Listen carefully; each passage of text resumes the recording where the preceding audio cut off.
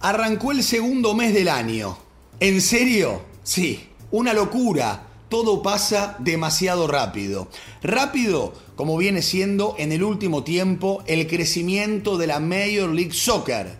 Quédense con nosotros a escuchar este informe sobre la evolución de la Liga Profesional de Fútbol de los Estados Unidos.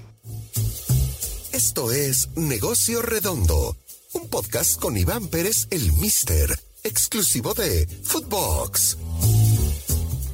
Hola amigos, ¿cómo andan? Ya les adelanté y aquí estamos arrancando juntos otro año más, vinculados por supuesto a todo lo que tiene que ver con el mundo del deporte, el sport business, aquí en Negocio Redondo, en Footbox Oficial.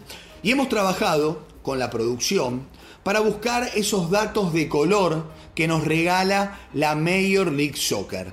La liga que empezó para muchos como una liga menor, sin el interés de las marcas, tampoco de los futbolistas. Y hoy en día es uno de los torneos más elegidos, tanto para ir a jugar como para que las empresas inviertan. Vamos a ver. En los últimos mercados de pases empezó a sonar la Major League Soccer como uno de los posibles destinos para los futbolistas más importantes del mundo. Es cierto que antes lo hacían muchos para terminar sus carreras y agrandar su billetera. Actualmente, ese paradigma ha cambiado y ha cambiado mucho. Por lo pronto, una mejor vida, seguridad económica y además una liga que no para de crecer. Estos son motivos suficientes para que un jugador haga la evaluación pertinente y definitivamente haga las valijas y viaje hacia los Estados Unidos. Hay un montón de ejemplos para demostrar que en el pasado hubo varios jugadores que eligieron la Major League Soccer para retirarse o dar sus últimos pasos. David Beckham, que hoy es dueño del Inter Miami, Kaká, Steven Gerrard, David Villa, Wayne Rooney, Frankie Lampard, Andrea Pirlo, Gonzalo Higuaín, entre otros.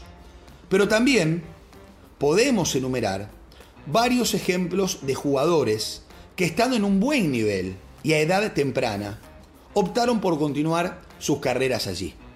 Los casos más cercanos en lo que hace a los futbolistas argentinos, por ejemplo, Ezequiel Barco, que en su plenitud y después de ser campeón con Independiente, decidió ir a jugar allí, aunque ahora vuelve a jugar a River.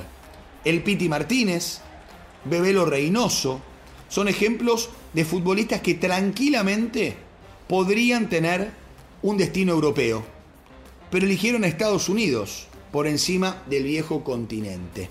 ¿Por qué? Por las razones que te mencionamos hace un rato.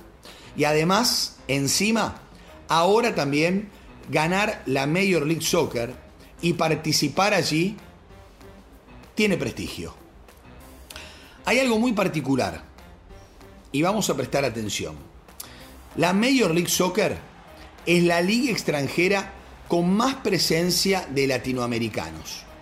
Son casi 200 los futbolistas de ese origen que se desempeñan ahí. Y por supuesto también los creadores, los desarrolladores de la Major League Soccer saben que teniendo jugadores latinoamericanos conquistan a las grandes colonias de latinoamericanos en los Estados Unidos. Es lógico, ni hablar de México, ¿no? Pero muchos países de América Central tienen muchísimos habitantes en Estados Unidos y es de alguna manera una forma de tenerlos cerca. También, por supuesto, argentinos, brasileños, chilenos, uruguayos, paraguayos, peruanos, colombianos, ecuatorianos, venezolanos, ¿no?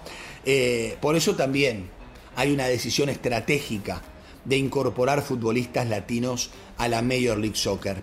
Pero rápidamente y repasando la última liga, lo vamos a encontrar a Valentín Tati Castellanos, que juega en el New York City, que fue el gran goleador de la liga con 22 tantos, que no jugó al fútbol en ningún club de la Argentina, sí lo hizo en Chile y ahora brilla en los Estados Unidos, a punto tal que hubo rumores de que Castellanos podía sumarse a River Plate, algo que no ocurrió.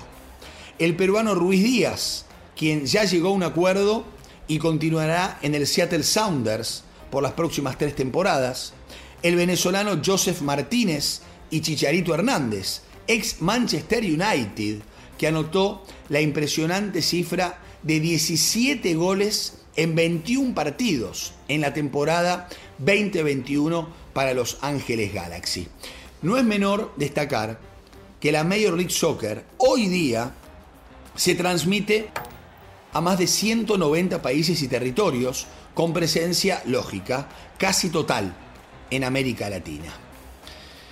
Yendo a los números concretos, en la temporada 2021 hubo presencia de 75 países con al menos un futbolista en la Liga Norteamericana.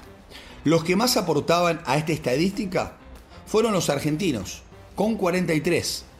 Hubo 25 jugadores brasileños, 20 mexicanos, 20 colombianos, 17 venezolanos, 12 costarricenses, 9 uruguayos, 8 ecuatorianos, 7 hondureños y peruanos, 6 paraguayos, 4 salvadoreños, 3 chilenos, 2 cubanos, 2 panameños y 2 jugadores de Puerto Rico.